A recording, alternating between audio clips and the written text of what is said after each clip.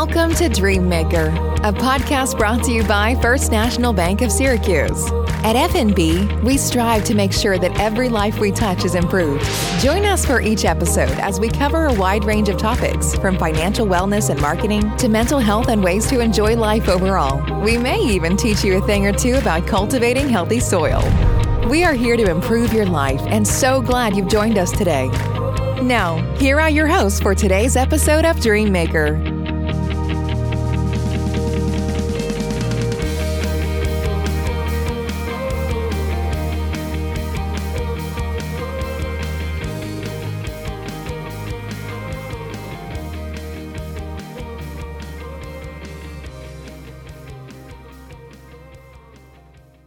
Hi, this is Chris Floyd, President and CEO of the First National Bank, and welcome to season number 2 of our Dream Maker podcast.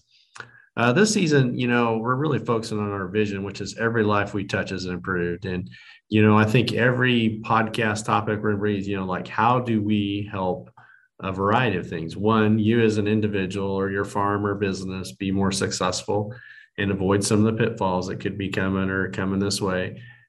Two, and how do we help our communities grow and prosper? And, for us, it's not really a part of, we can kind of, we're not here to try to hang on and to survive. We're here to thrive. So all our topics can be kind of based off that. So we look forward to bringing you a great set.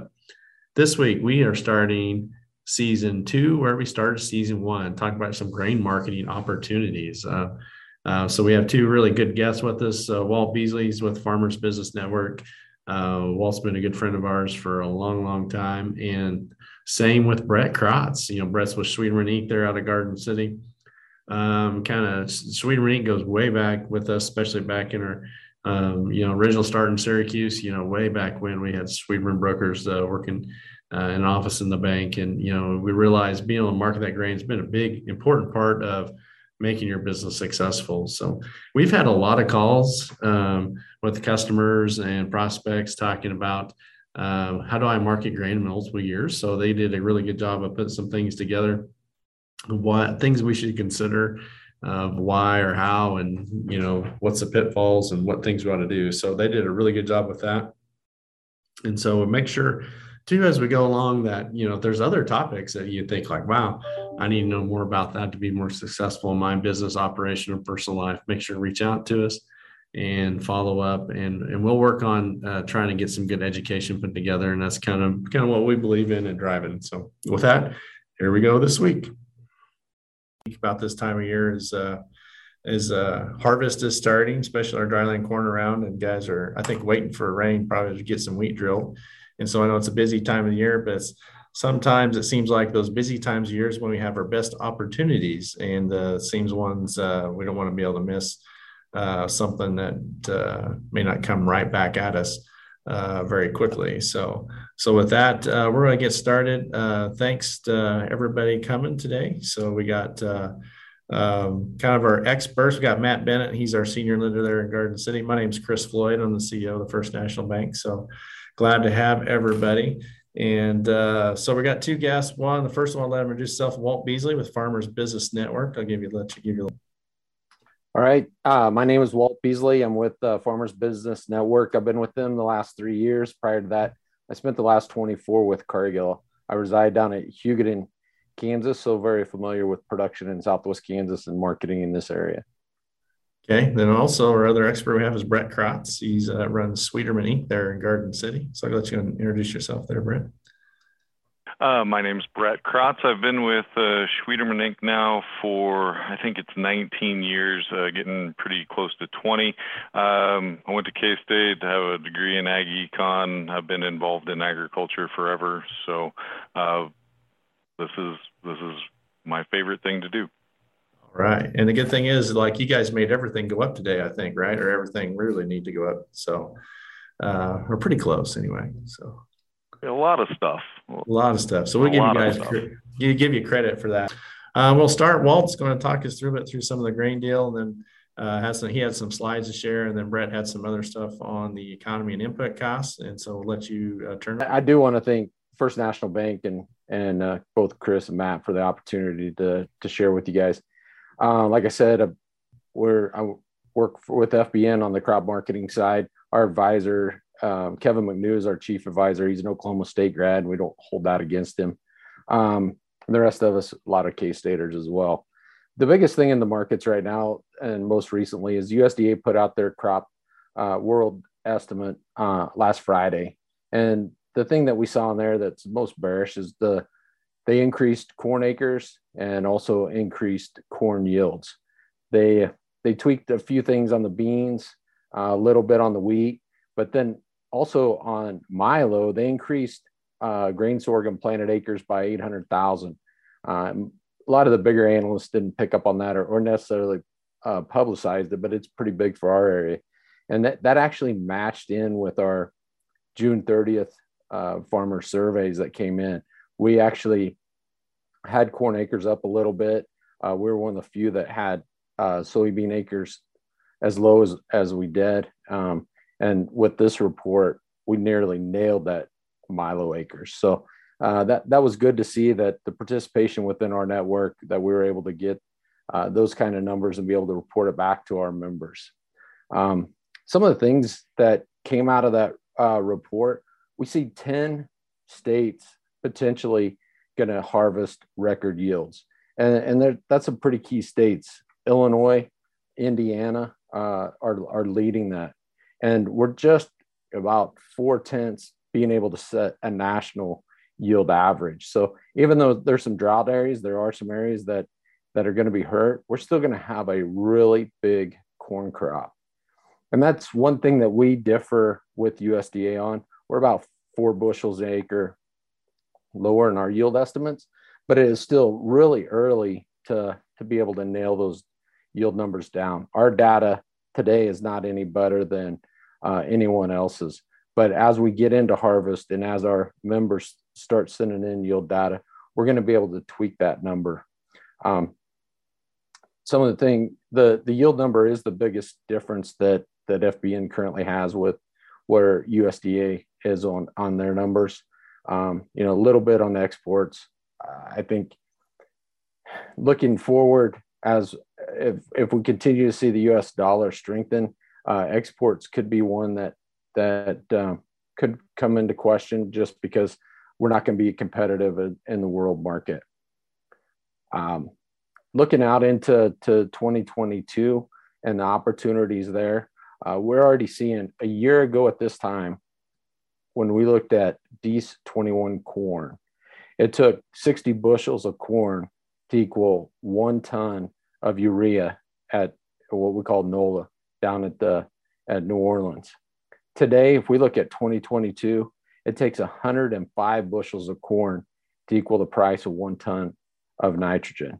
So we are going to see expenses going up in next year, and it's going to be some opportunities for profitability.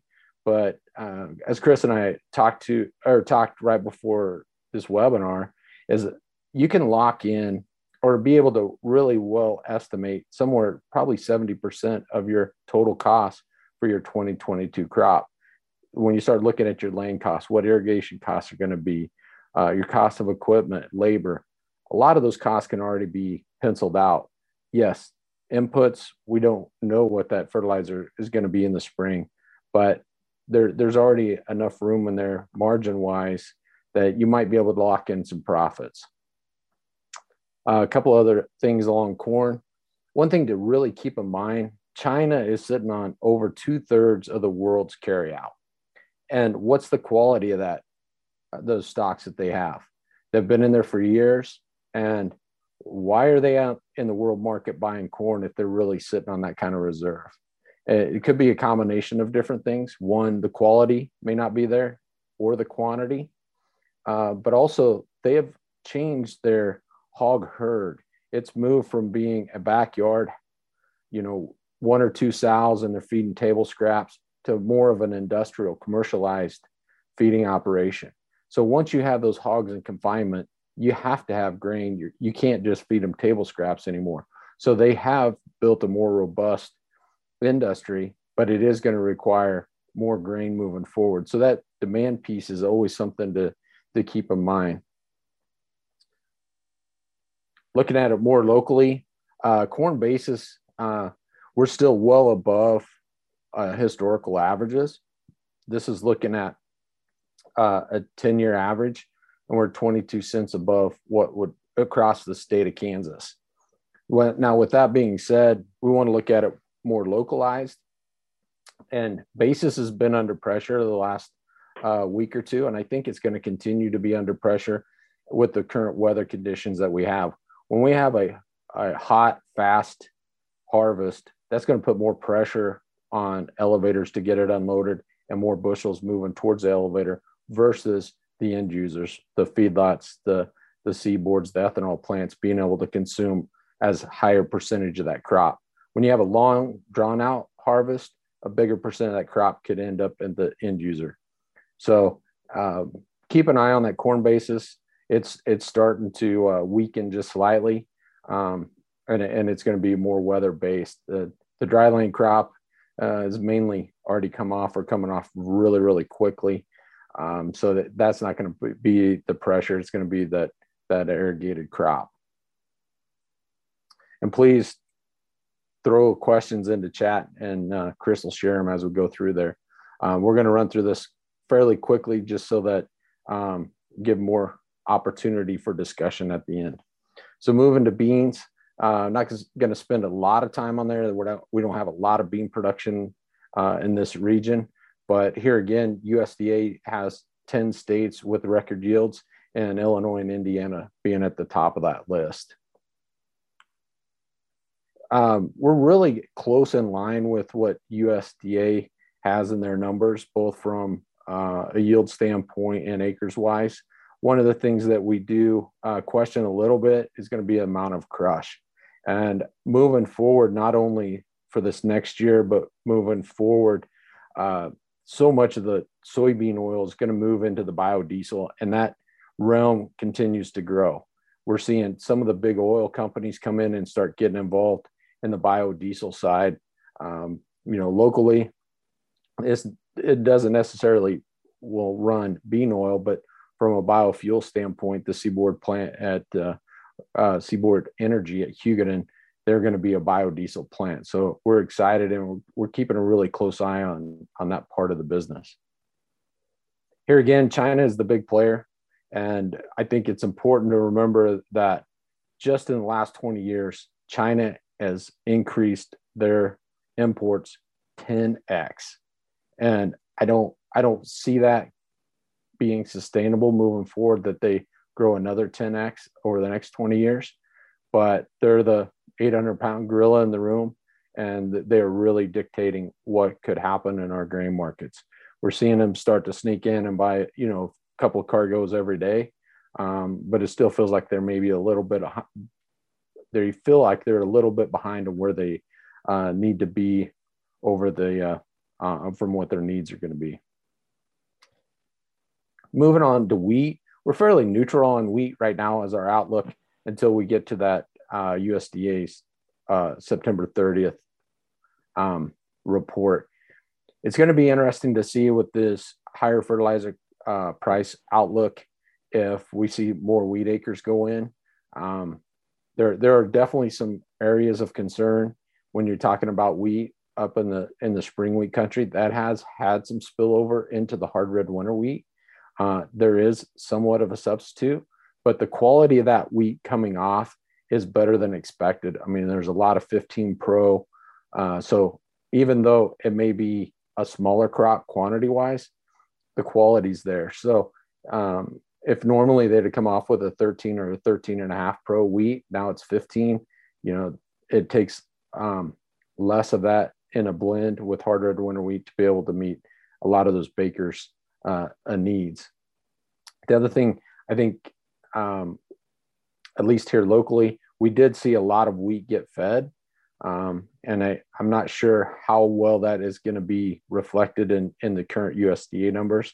It still seems a little bit light. I mean, they've got 60 million above last year. And that probably would, it's hard to tell how much wheat actually got fed. And USDA is going to have a hard time pegging that number. Looking at it across the world, we did have quite a bit of production issues. Russia is definitely way down and they're the largest exporter in the world. They have a competitive advantage getting to the biggest importer, Egypt. They just have to cross the Black Sea, get across the Mediterranean. But there's some other people in that region that will be able to cover that needs. When you look at Ukraine and Europe, they both had really good crops. Canada, this doesn't have the StatCan's numbers from this morning in there. Actually, they took the spring wheat down even a little bit more. So that production number is actually more than that. And they're mainly spring wheat. So that's going to compete the Russian wheat and some out of the U.S. So we're not going to see Canada out there exporting like we normally would. Argentina was off to a really slow start, but they've picked up some rains. And when you look at the world, yes, ending stocks have decreased, but we still have really high stock values in the world. India is going to step in and I think export quite a bit this year. And normally they're an importer. The thing that's going to keep the U.S. from being competitive is our dollar. We're overpriced in the world market. You can see where Argentina, Australia, and Russia fall into that. And Russia is going to be someone that we have to contend with for years to come. When Putin took over, Russia imported wheat. And that was one of the things that he really laid out and said, we can't be a country that imports our food. We're going to have to produce and be able to feed our own people and export. So he made it a priority. And now Russia's the largest exporter in the world. I think China may learn from that somewhere down the road, but I don't anticipate it anytime soon. But that's going to keep, from a wheat perspective, Russia, their quality has improved in the last 10 years, but also the quantity. It used to be the major importers of quality wheat would always come to the United States.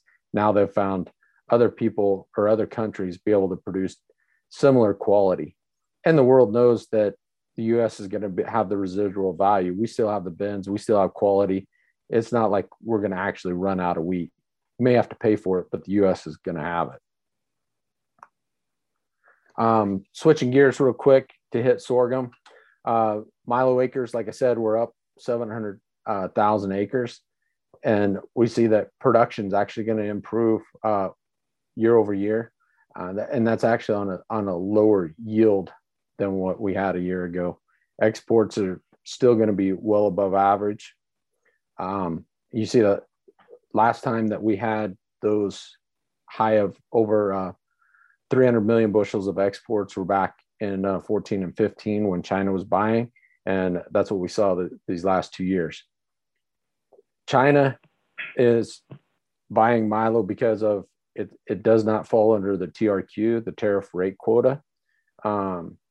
Both for beans and corn, there is a quota level that once imports exceed that, there's a tariff slapped on it. And that's why we've seen the higher price of sorghum. If you take the value of corn in China, less the tariff, and use a 90% value, that's basically where we've been at on our milo prices. So we've been the benefactor of those tariffs being applied by the Chinese government or those people that are raising sorghum.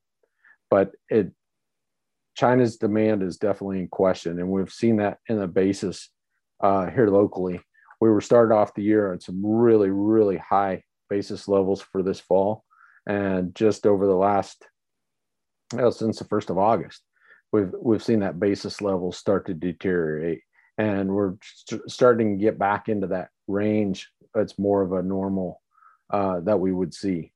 So what I'm encouraging producers to do, if you could still get a milo value, a basis level above that of corn, would highly recommend go ahead and laying that risk off and not be at the risk of the Chinese. Because the Chinese, like I said, still the 800-pound gorilla. When we looked at sorghum that they've imported, it's still minute compared to corn or to beans. We have seen them start importing some wheat this year, which is highly unusual. They're sitting on over 50% of the world's stocks. very similar to what we were seeing in corn, where they're sitting on 2/3 of them. But I really question why they would import wheat unless they're needed. So with that, I think, yep. I have a quick disclaimer. Anytime you're trading commodities involves risk of losing money. And I'll leave that to Brent to decide.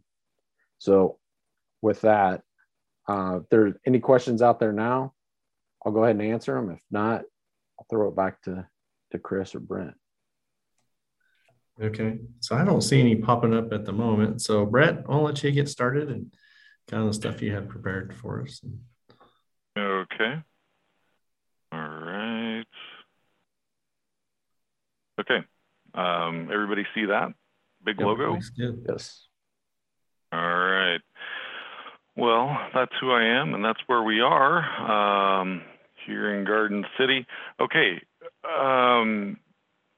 Walt touched on input costs, and one of the things I look at in marketing, in markets in general, are fear and greed. And right now, what I'm fearing are those input costs. So this is by no means a comprehensive list, but these are some of the commodities that have made multi-year highs in the last 6 months. We know about corn, wheat, beans, and oats. Sugar is in that group. Coffee is in that group, and orange juice. Those three are somewhat related in that weather in Brazil has impacted those markets along with the soybeans and the corn. The drought and freeze issues that they've had all impacted those. Crude oil, we've seen a resurgence in. That's made multi-year highs recently. Natural gas has been quite strong. Nickel, some of the base metals have been incredible performers, big moves in those. Lumber, lots of people have heard about the lumber prices moving up, and lots of people have heard about the lumber prices moving back down.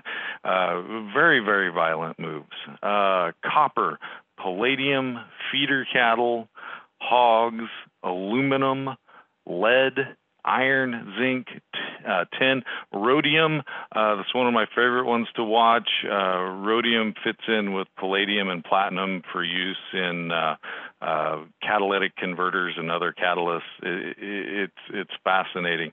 Moved up to nearly $30,000 an ounce at one point this year. Beef price has moved to some extreme levels this year, not necessarily cattle prices, but beef.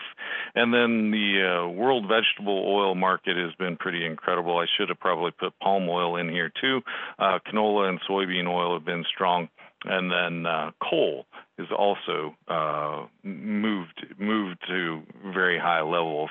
One of the things I like to do is look at this list and then draw lines between different ones and see what you can make. One of my favorite ones is the iron ore, zinc, and copper. If you get those three, that's what it takes to make a irrigation system, and we certainly use a number of those. I mean, that's the things that we have to fear, I think, right now, is if we continue the trends in some of those products, there's just little doubt that we're going to have increased costs of pretty much any kind of input. Earlier today, I got a text from a customer. He was glad to see some green on the screen with the grains. And, his comment was, well, I hope that the grains are going up because glyphosate went up 21% overnight. So that's the kind of things we're dealing with. Now, these are some of the even more of the top performers, I guess, things that have made new all-time highs in the past year. Gold and palladium are on that list, the lumber, the iron ore, rhodium I mentioned, beef, the vegetable oils, and then coal once again. You take those products, particularly the iron ore and coal, and it's hard to do much in our economy without those two things. So then Here is the Goldman Sachs Commodity Index. This is basically just a basket of commodities, and you can see, obviously, that we've come up from the 2020 lows, and commodities in general have been strong, but we are by no means near the highs on this index. We're barely getting out of the last 5 years range. We're not really in the top half of this chart. So we've seen a lot of commodity strength. We've seen a lot of gains in these markets. So why is the pool or the basket not at all-time highs? Well, there's still a few things that are cheap in the world. Platinum is a dog. I mentioned the rhodium and the palladium. Platinum has not kept pace with those markets at all. And recently, the car production problems around the world because of chip shortages have just killed the platinum group metals. So things that are relatively cheap, platinum, silver, cotton, wheat is still relatively cheap compared to the all-time highs. And then the big one that I guess I'm worried about is the energy markets. We have seen strength in the energy markets, but none of them can we call high. And I guess that's one of the things that I think producers need to be aware of, is that we have seen strength in the energies, but we could potentially see a lot more. This is a monthly crude oil chart. It looks really, really weird because we have that anomaly of the negative prices from 2020. Kind of screws up our chart a little bit. But the thing I want you to take away from this is we're back to testing the 2018 high, but we spent years over 100. Right now, we're struggling with the resistance between 70 and 75. 70 to 75 is not high. It's still about half of our all-time high. So that leads me to believe that there could be a lot of upside potential in the crude oil market, and we don't know if that's going to come from a supply-side issue or a demand issue. But the point is, there is that potential. If you look at the heating oil, the big red line there is essentially a 10-year average. So we're at a 10-year average. We are not high. We are no longer low, which the 2020 low, that was low. That was going back to the terrible commodity times of the early 2000s when everything was basically cheap. We've recovered from that pretty rapidly. But once again, the point is I want you to see that we're not high and we have the potential to move higher. Now, this is U.S. total fuel demand, and that means unleaded distillates like diesel and ethanol. The red line from 2020 dips off the chart into very terrible territory, lack of demand from the COVID, and then this year is the black line. We've had a tremendous recovery. We've had some exceptional demand weeks. The data is always goofy. It goes up and down and up and down and up and down. It's very strange that it's not a little smoother, but that's the way the data is presented to us. The point is we do have a much better demand outlook for fuel than we did a year ago. We are seeing recovery in the economy. We are seeing people moving, things moving, products moving. So I think we were in good shape on the demand side. Any kind of supply hiccup can definitely put some strength into the energy markets. This is our monthly natural gas. So we made fresh 7-year highs today. Okay, so 7-year highs, where does that get us? Well, it doesn't get us very far on the chart. We spent years above 7, or at least spending a lot of times above 7. So being at 5 to 5.5 is really, once again, it's not high. I mean, we got cheap, $1.75 gas, several months back was cheap. And I think it's got to be on the radar of irrigators to either be doing something to protect themselves from another upward movement, because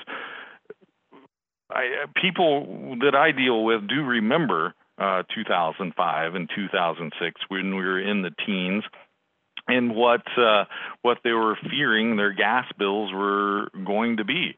And the next chart here, this is our storage numbers. So we're running below average, but it's not like we're outside of the 5-year range.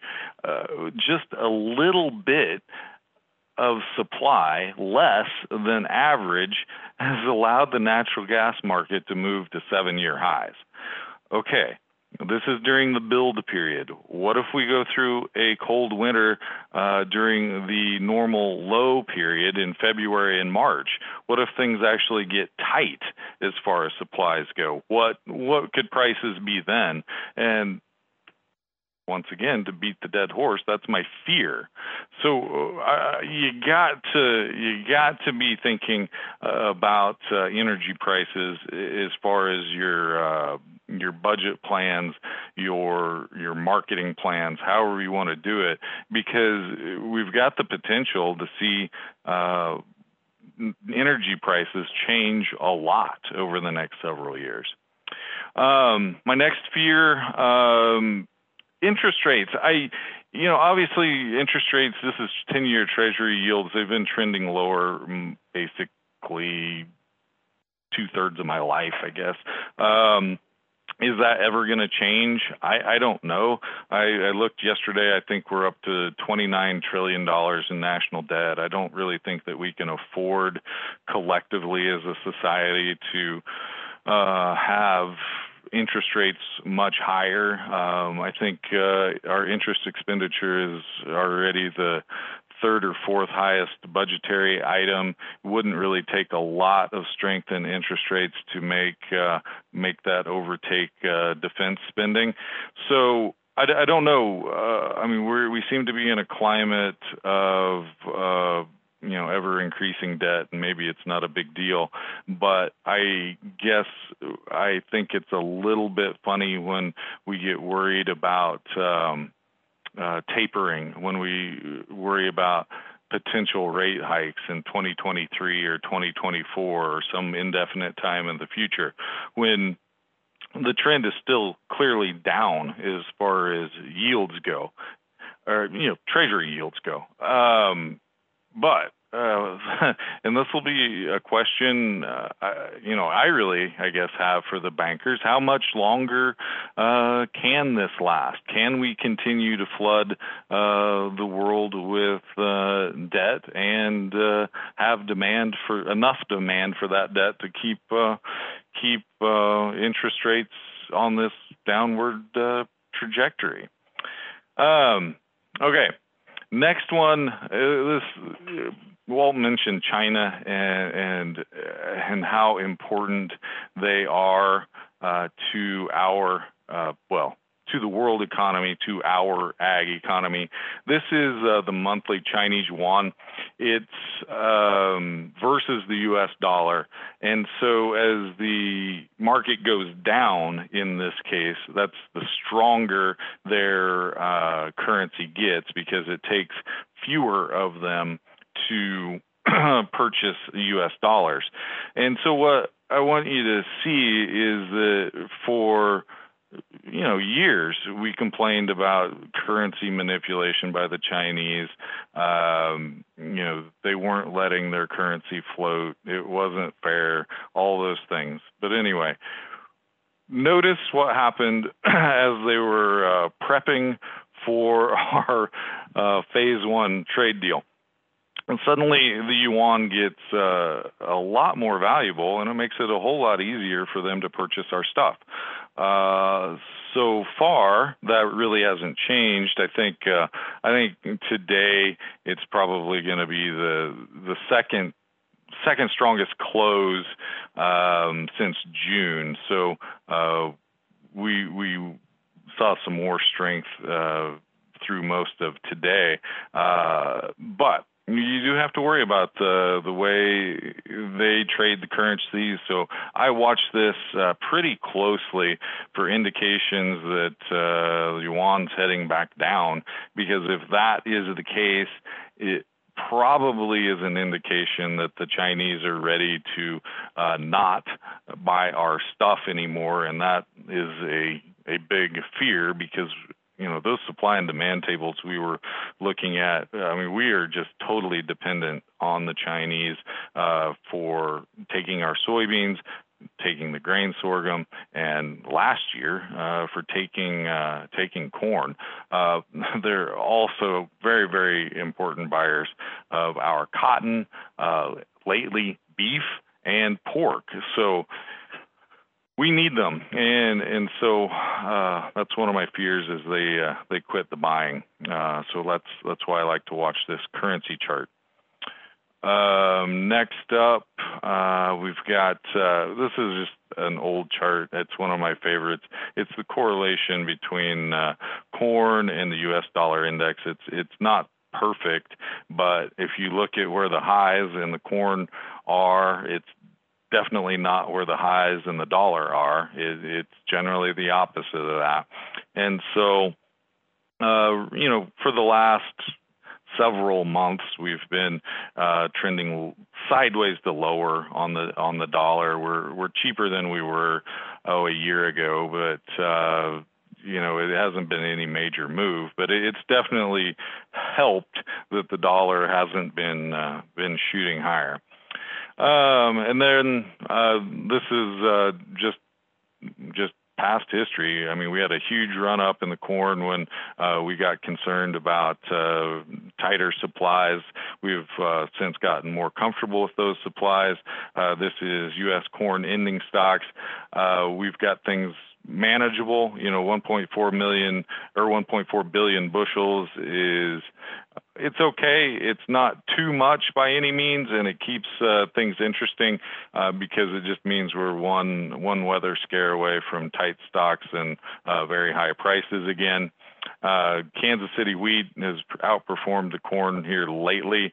It was a serious underperformer for a very long time, that's why it got into the feed ration. If you recall, just a few months back, wheat was a lot cheaper than corn. We had plenty of it, and what are we going to do with it? Well, we're going to feed it. But we're getting the U.S. wheat ending stocks under control. It's been a while since we could say that. Over 850 million bushels of wheat in the U.S. is just too much. We just don't need it. We aren't exporting it as fast as we used to. We just can't get rid of it. But we're getting that under control, partially thanks to acreage declining. Well, depending on how you do the chart, for 40 years, 50 years, we've been declining in wheat acreage. And that's finally getting under control, and hopefully we can see some exports to keep it that way. And then I included this chart out of frustration, I guess. Live cattle have kind of underperformed. We've had tremendous strength in the beef market. Packer margins have been astronomical, and the live cattle market just doesn't participate in that. Cattle feeders have lost any market power they may have ever had, and cattle, kind of going the way of the hogs. So much of production is contracted. There's barely a cash market, and I guess that's what we get because of that. So that brings me to the end.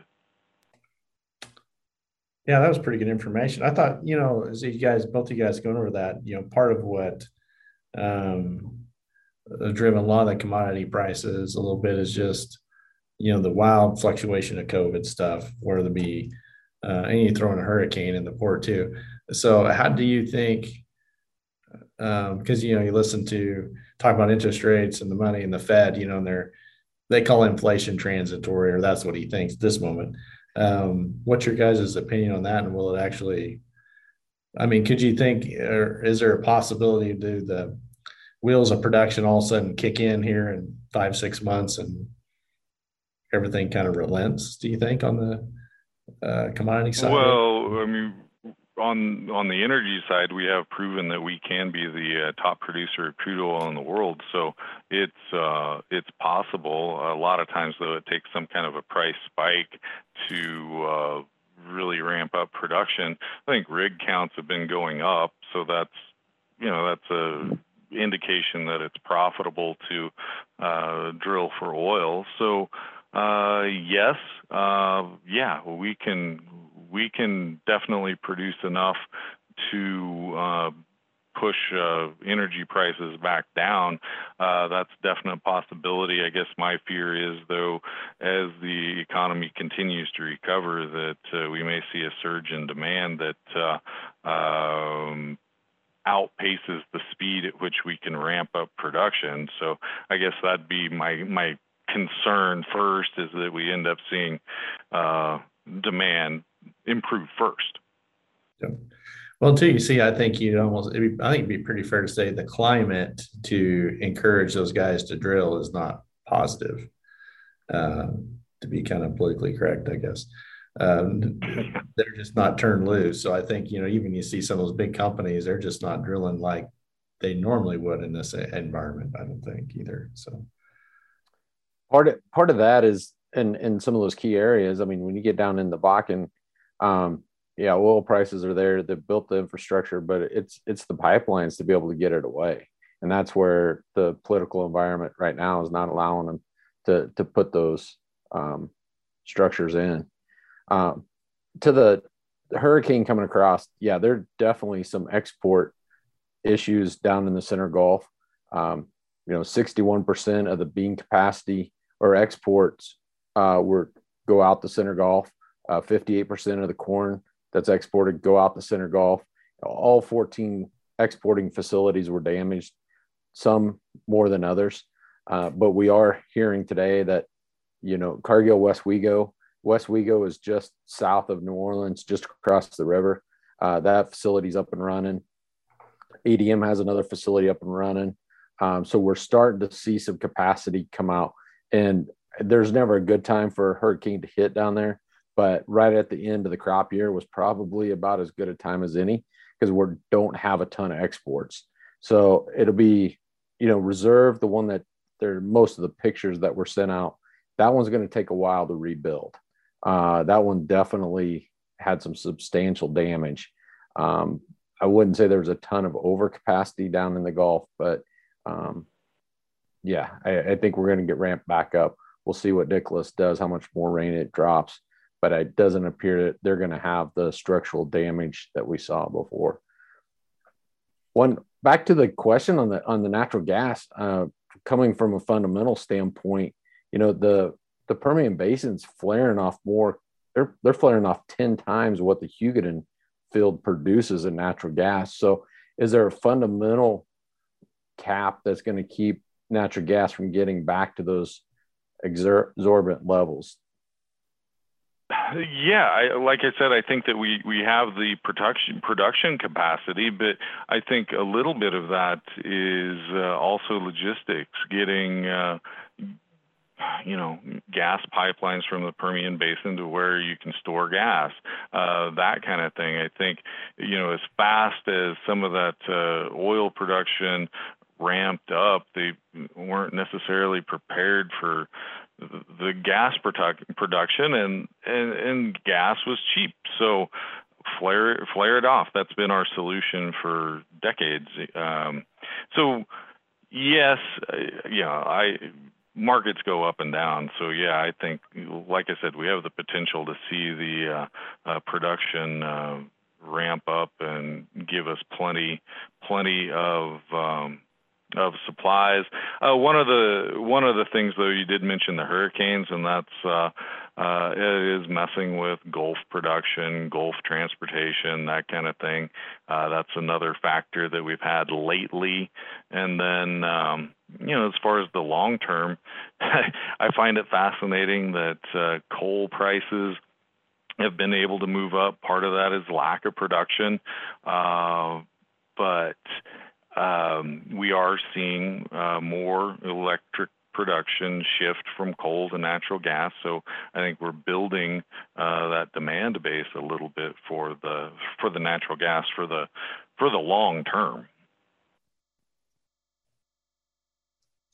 Yeah, it's because it has advantage of being the cleanest of of your carbon-based production.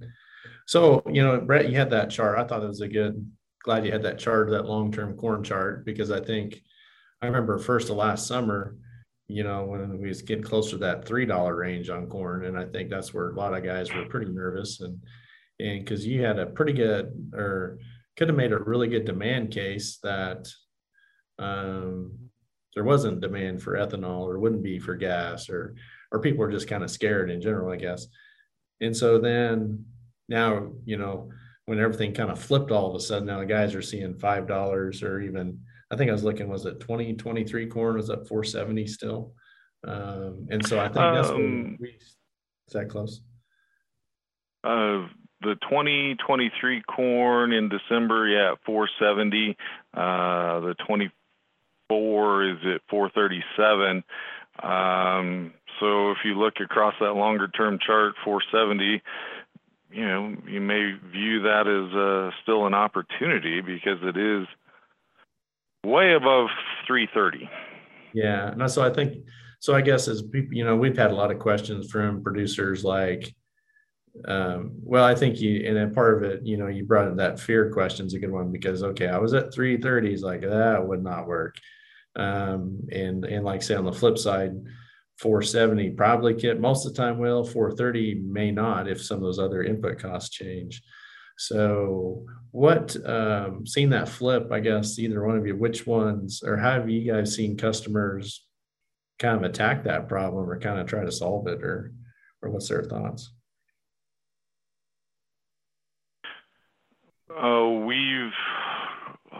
We've not done any 2024 hedging. I've actually, I've actually got long speculators in the 2023, just very, very long-term traders. We've not done too much really in the 2023, but we've done, when the 2022 was well above $5, we've done quite a bit of hedging there. Part of it though has to do with cash flow. Operating notes are only so big, and it does make people very nervous to have two or three, a large percentage of two or three crops hedged and have them go $2 against them, because it eats up a ton of capital. So I think there's a desire to do something and at least try to put price floors under some of those better prices. But at the same time, they don't want to get carried away, because they do, 2008 was a long time ago, but it also wasn't that long ago. And, it can create some cash flow problems that you got to be aware of before you go hedge multiple years of crops. Yeah, there's some of those scars from back then you just don't get rid of, I don't think either, because it was quite a run. So our recommendation is to be 25% sold out in the 2022, and preferably into the cash market where you have a good feeling of what your basis might be. I mean, if you have a particular end user that allows you to go ahead and lock that in, a feedlot, a dairy, something like that, where it is a competitive basis. Most of the elevators are not going to be that competitive from a basis standpoint that far out. And so it depends on what that hedge to arrive would cost. But from a cash flow standpoint, that's why our recommendation is go ahead and lay that 25% off and into the cash market. And there is some bullish news out into that 2022. La Nina is setting up in the Pacific right now on a fairly decent probability that typically from a statistical standpoint will affect the second crop Brazilian corn crop more than any of the other South American crops, which that's the one that they export and would most impact our December 22 price. So there is a little bit of bullish news out there. But if you're betting on Mother Nature, that's why you're in farming. So yeah, I think what you mentioned about basis and elevators, talk about building bins, giving yourself some marketing flexibility. If you don't have the ability to market straight from a combine to a dairy or a feedlot, but you have the ability to deliver a little bit after harvest, it can make a huge difference. It can give you so much flexibility. I think that's something, to talk about for your multi-year marketing. I think Lon Fromm, 2 weeks ago when Farm Journal did their stint up there from farms, he said they make more money on their bins than they do on their land.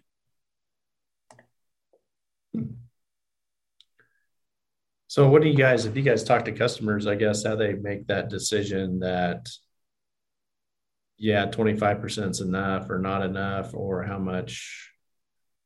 do they go about that, make that decision, or how are you guys helping them make that? That's always it's a fun discussion from the standpoint, 25% of what? 25% of APH, 25% of last year's production. It's what the person feels comfortable with. And it makes a big difference if you're talking, 100% dry land or the guy that's 100% irrigated. There's a lot of production differences in there, but it's taking, a comfortable average. It could be APH, or it could be I got one farm that uses a 5-year rolling average. And that's where he thinks is most likely going to be, and use 25% of that. So that's a discussion worth having. But when you're down below 50% or really below 75%, some of that discussion is kind of muted, which is more important just to be laying off the risk. Yeah, I agree. 25% of what is always a great question, but I think the actual, like you said, the actual number that you do maybe is a little less important than doing something sometimes. Having something hedged, something protected that is above break even. This stuff goes up and down, and high prices can last a while, but they don't last forever. So you do have to try to take advantage of opportunities. And I think to an extent, wheat is worse than corn because there's always seems to be a fear about dryland wheat production and what that's going to be. Maybe it's getting less. It seems like our yields are jumping quite a bit from 10 and 15 years ago, and we've got tremendous yield potential, but people still don't want to get carried away with forward pricing or hedging dryland wheat. Yeah, it does seem like you see a lot more dryland wheat production, just kind of wait and see what you have, and then you go market it, it seems like. And that is because that's a crop too that I can't remember from one of the insurance agents sent out emails like it's almost $2 or better the crop insurance price is going to be starting off with, which is kind of a big help as well too. Like some part that's a little tougher too is like right now you're trying to go for next year's corn is like you don't have that insurance price because that's a little bit of a hedge in there, although not a probably super very good one, I would say. But makes things a little more interesting. But, how do you, one of the things I think, Brett talked about margin calls, and that's gets always the fun part. And so as long as Matt keeps lending us more money, we're probably good with margin calls. But a lot of it seems like the emotional part of that. I mean, do you guys ever help? How do you help guys kind of manage the positions? I guess once you put them on, because that gets to be kind of a trick. Everybody's different. Everybody's completely different. Some people have to be right on the first day and are not very good at hedge it and forget it.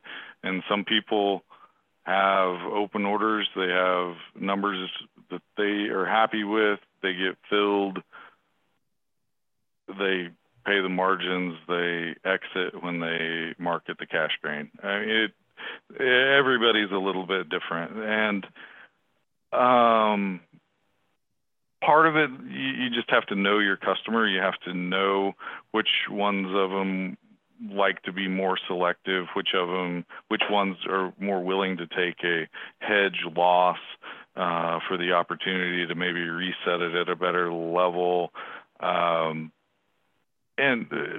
But before you get started, you do need to have some awareness, some conversation, something, so you have an idea of so both of you have an idea of what cash flow needs might be and if they can be met.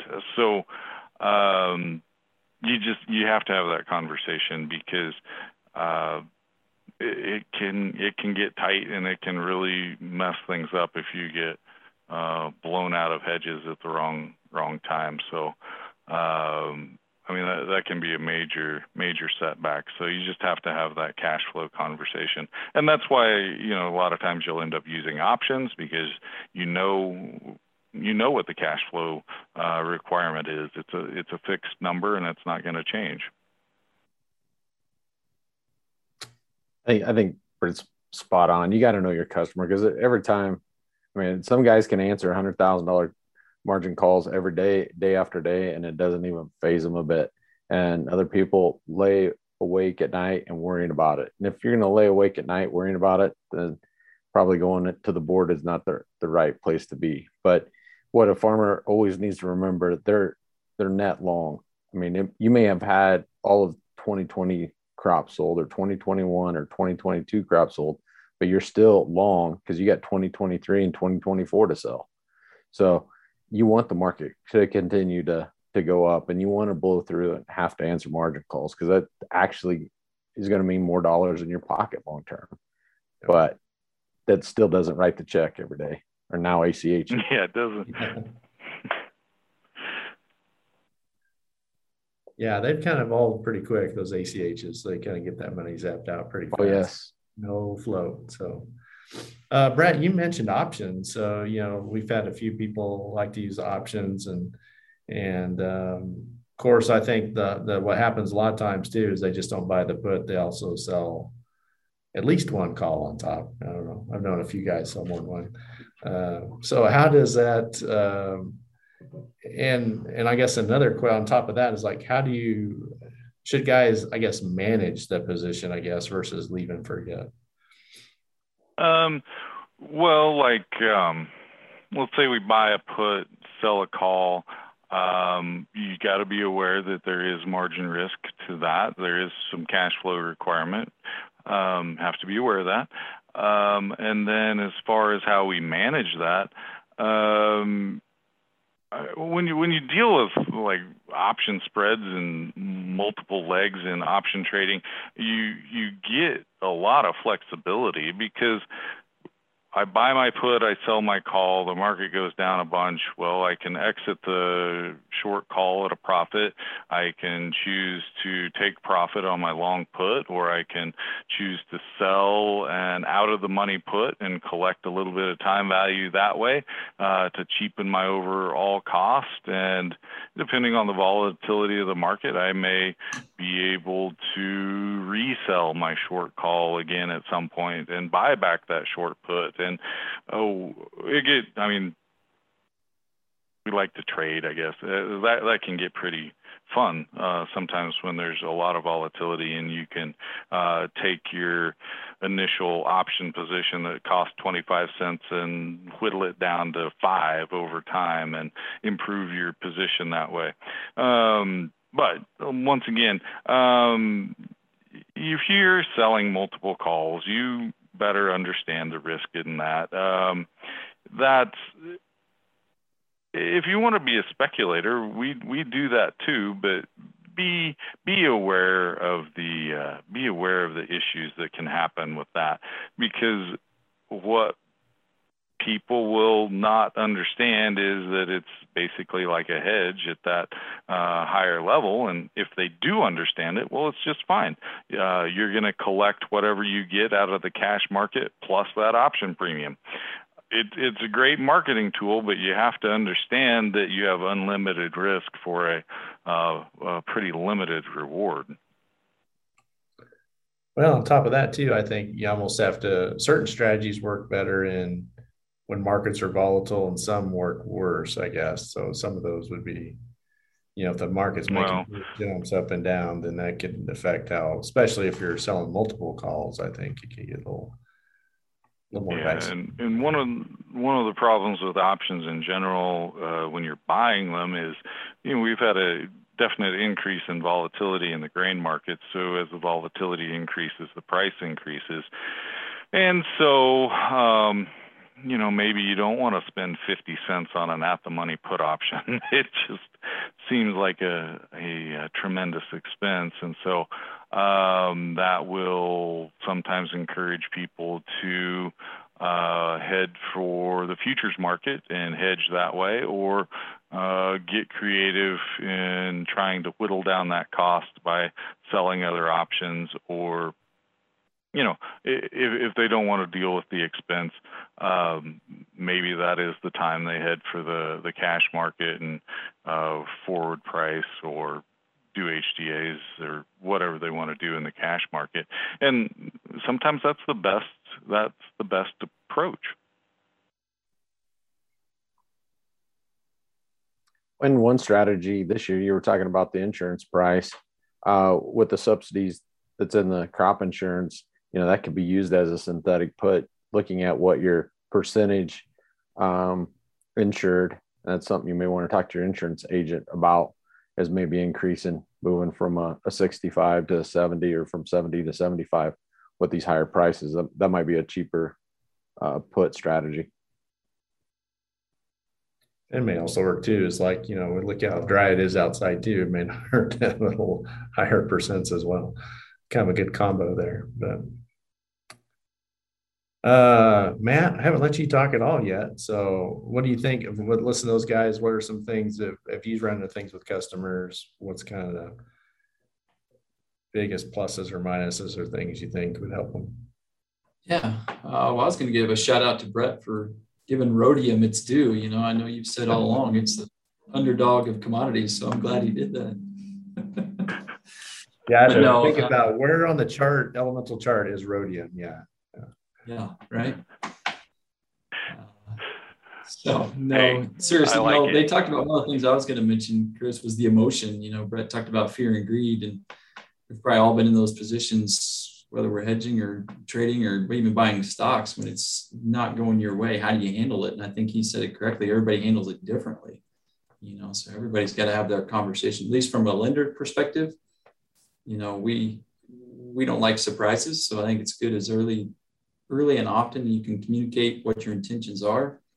And then we've kind of seen the most successful people as they're consistent in their plan. They've got this plan and they try to stick to it. Everybody's going to change and have to pivot. But, if you're going to do one thing this year and next year you do the total opposite, it seems inevitably you're going to be wrong twice, So yeah, and like one of them mentioned is everybody's cash flow structure is different. So we're all growing the same commodities, but we all have much different operations, from break evens to cash flow break evens to, debt levels. So we encourage people to have those conversations, not only with their bankers, but with Brett and Walt or whoever they're using, to make sure everybody's on the same page and have the same expectations. So, yeah. No, you guys covered everything I was going to talk about, Chris. Okay. Well, I got the right experts in, didn't we? Yep. One thing we alluded to a little bit is input costs. Have you guys seen people manage some of that? I don't know. Unfortunately, maybe they ought to trade glyphosate on the futures. It might be, I don't know how big a market we can make in that. But so what about guys managing? I mean, sometimes, well, I've heard stories too that you can't get really bids. You know, if that's, I'll start rumors here. Bids for fall fertilizer at all right now. And part of the issue is maybe can they get it? Can they make it? Whatnot. So what are you guys seeing there, and how's the best way? I guess should guys do some things in tandem, right? So if I can lock in some anhydrous or whatever fertilizer you're using, do you go hit the grain at a similar time, or what's your thoughts there?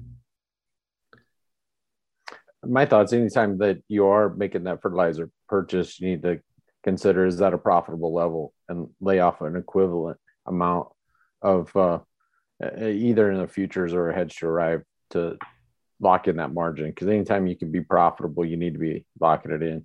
Because production agriculture, we're going to move back below the cost of production. It's inevitable. We've done it throughout history. So anytime you can lock it in, play the long game. I think, yeah, as we keep saying here, everybody's a little bit different, but I feel like the better producers are definitely following that plan. If they lock in a lot of fertilizer, they are frequently protecting price on a lot of grains. I don't see that so much with fuel, but definitely when they tell me they're getting ready to contract some fertilizer, part of that conversation ends up being give me an option strategy and tell me what the futures are, and I'll make a decision from there.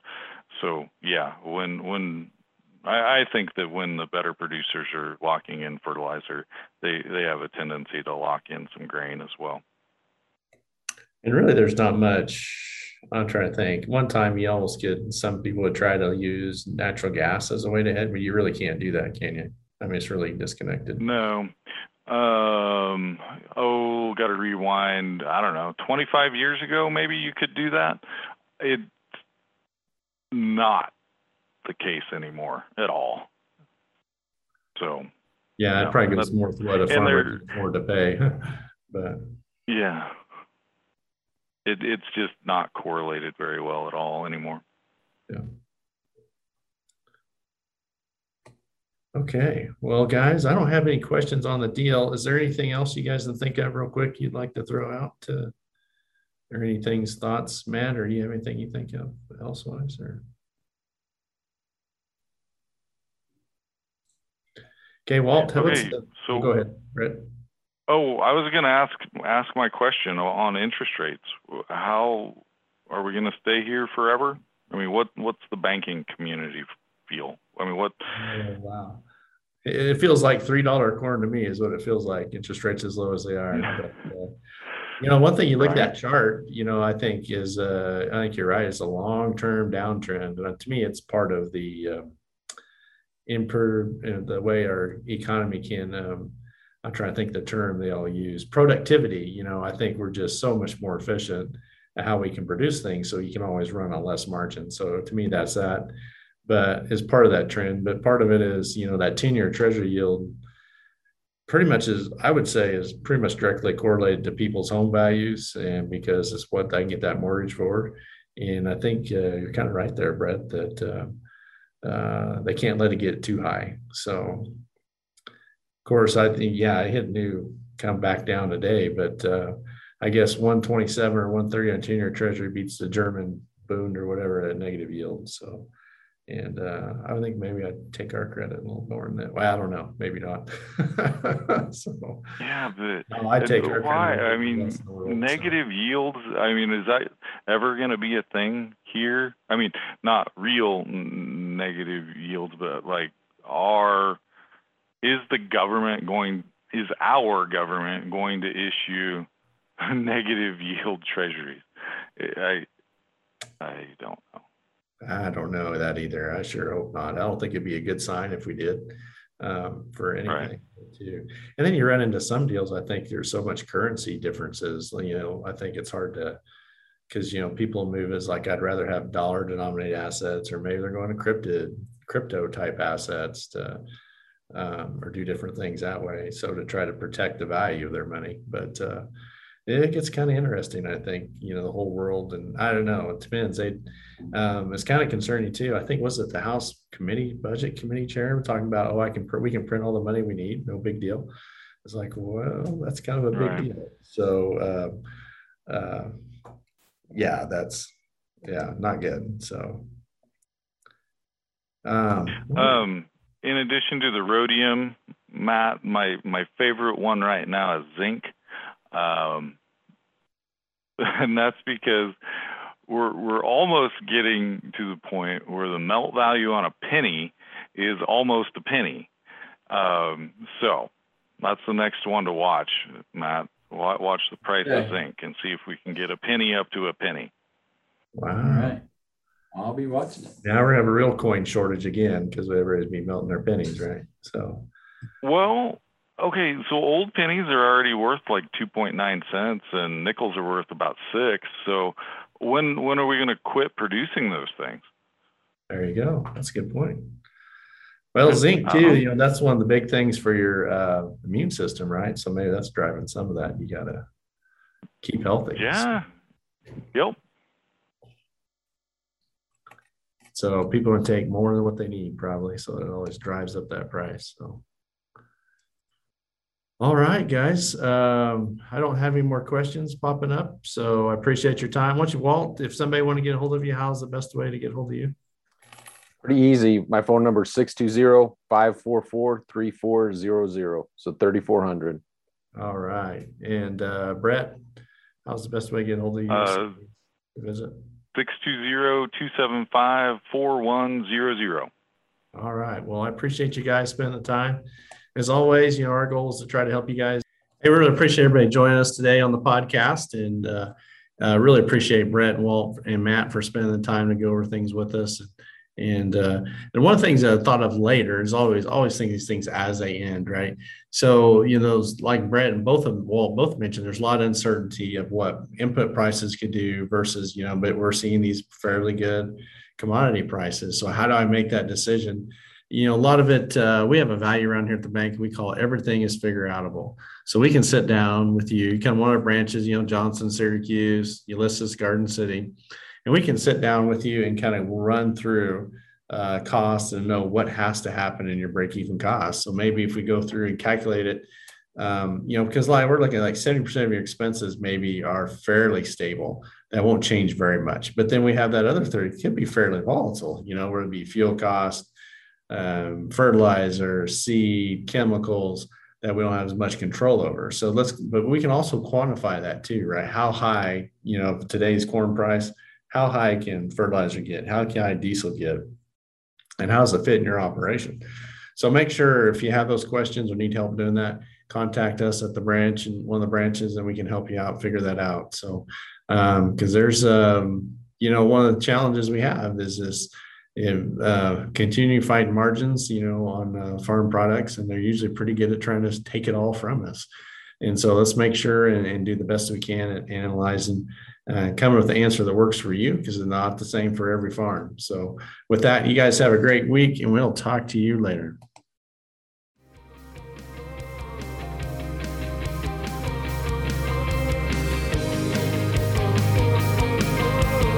Thanks for listening to Dreammaker, making dreams come true.